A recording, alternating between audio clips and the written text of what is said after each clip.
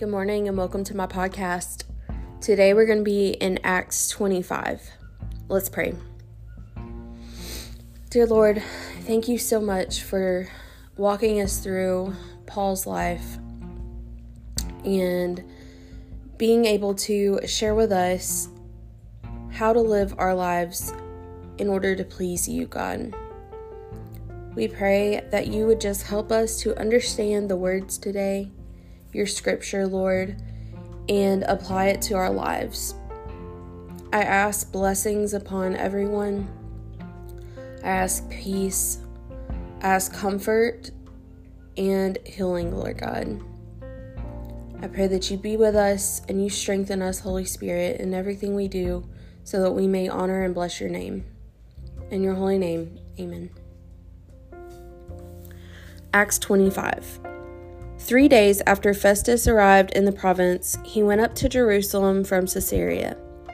Then the chief priests and the leaders of the Jews presented their case against Paul to him, and they appealed, asking him to do them a favor against Paul, that he might summon him to Jerusalem.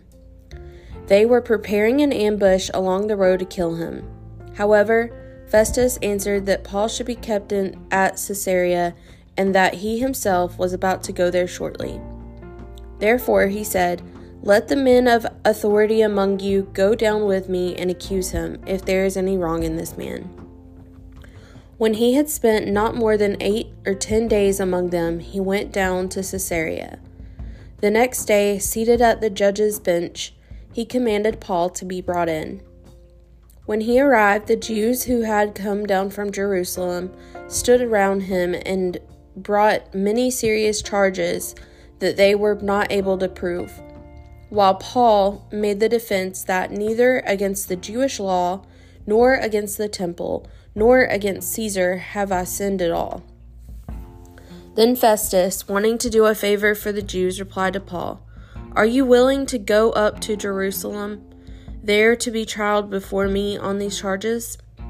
But Paul said, "I am standing at Caesar's tribunal, where I ought to be tried. I have done no wrong to the Jews, as even you can see very well.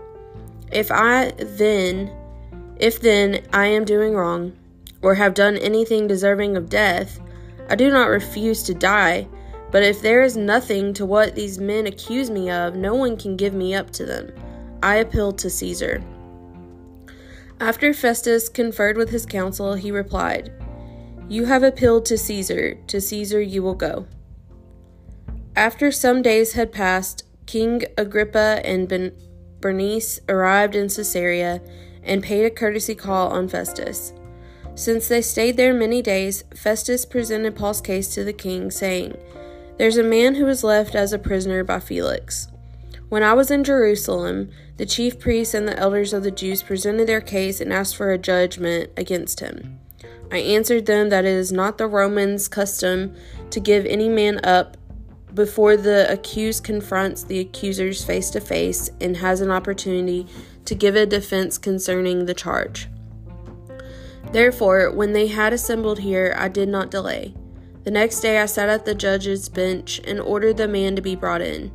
Concerning him, the accusers stood up and brought no charge of the sort I was expecting.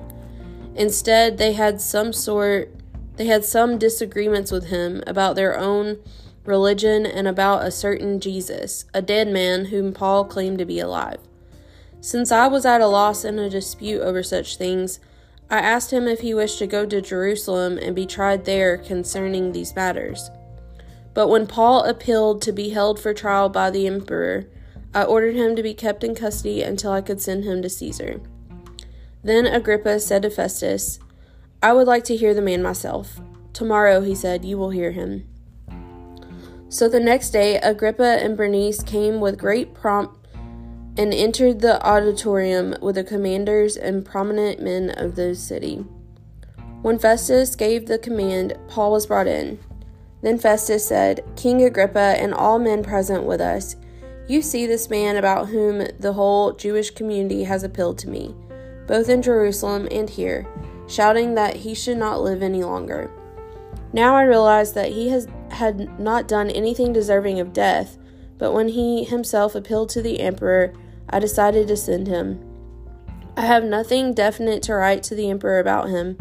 Therefore, I have brought him before all of you, and especially before you, King Agrippa, so that after this examination is over, I may have something to write. For it seems unreasonable to me to send a prisoner and not to indicate the charges against him.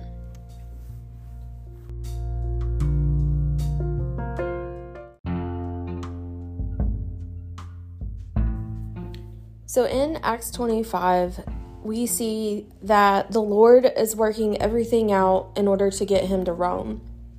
A couple chapters earlier, Paul is saying how he's got to go to Rome. So the Lord is using circumstances, and even when the people, the Jews, want to take him back to Jerusalem, and they're trying to persuade the government in order to take him back to Jerusalem, the Lord is working on Paul's behalf in the behind the scenes so that he gets him to where he needs him to be. And the Lord does that on our behalf as well. He's got angels that surround you, and he's working things out, and you have to be patient. And that's the hard part, is knowing that you're not forgotten and that the Lord sees every struggle that you're going through. And it might be hard and it might be uncomfortable, but it's necessary to get you to where the Lord has for you. And then once he gets you there, it may not be some glorious party, but it has to be accomplished for his service. And that's who you are. You are a warrior. You are a kingdom worker. Like you are here to further the kingdom of God. You're not here for an easy road. That God never says that our lives are going to be easy. I've heard that a million times. Your life is not here to be easy. Your life is not here to just have all this great stuff.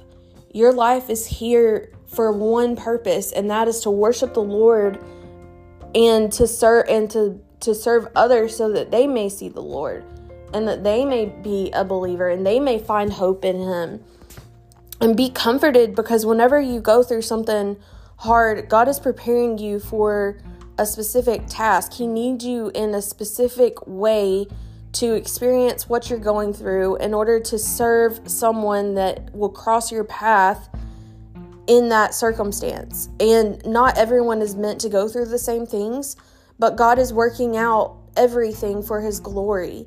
And I know that he does that in my life, and I know that he does that in yours. So stay encouraged, knowing that the Lord loves you, he sees you, and he has a purpose for you, and he will work it all out. And it may not be what you have in mind, but I promise you, if you are the more in tune that you are with him, the more blessed you will be. You're not going to be sad because you don't have certain things. You're going to find your comfort and your contentment in the Lord and the things that he blesses you with. And the joy of the Lord will come upon you.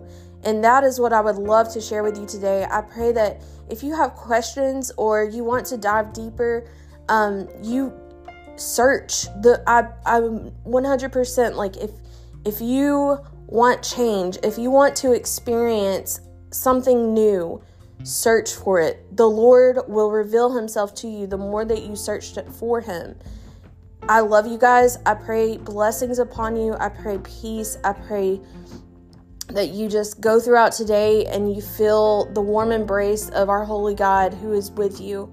And I pray many blessings upon you.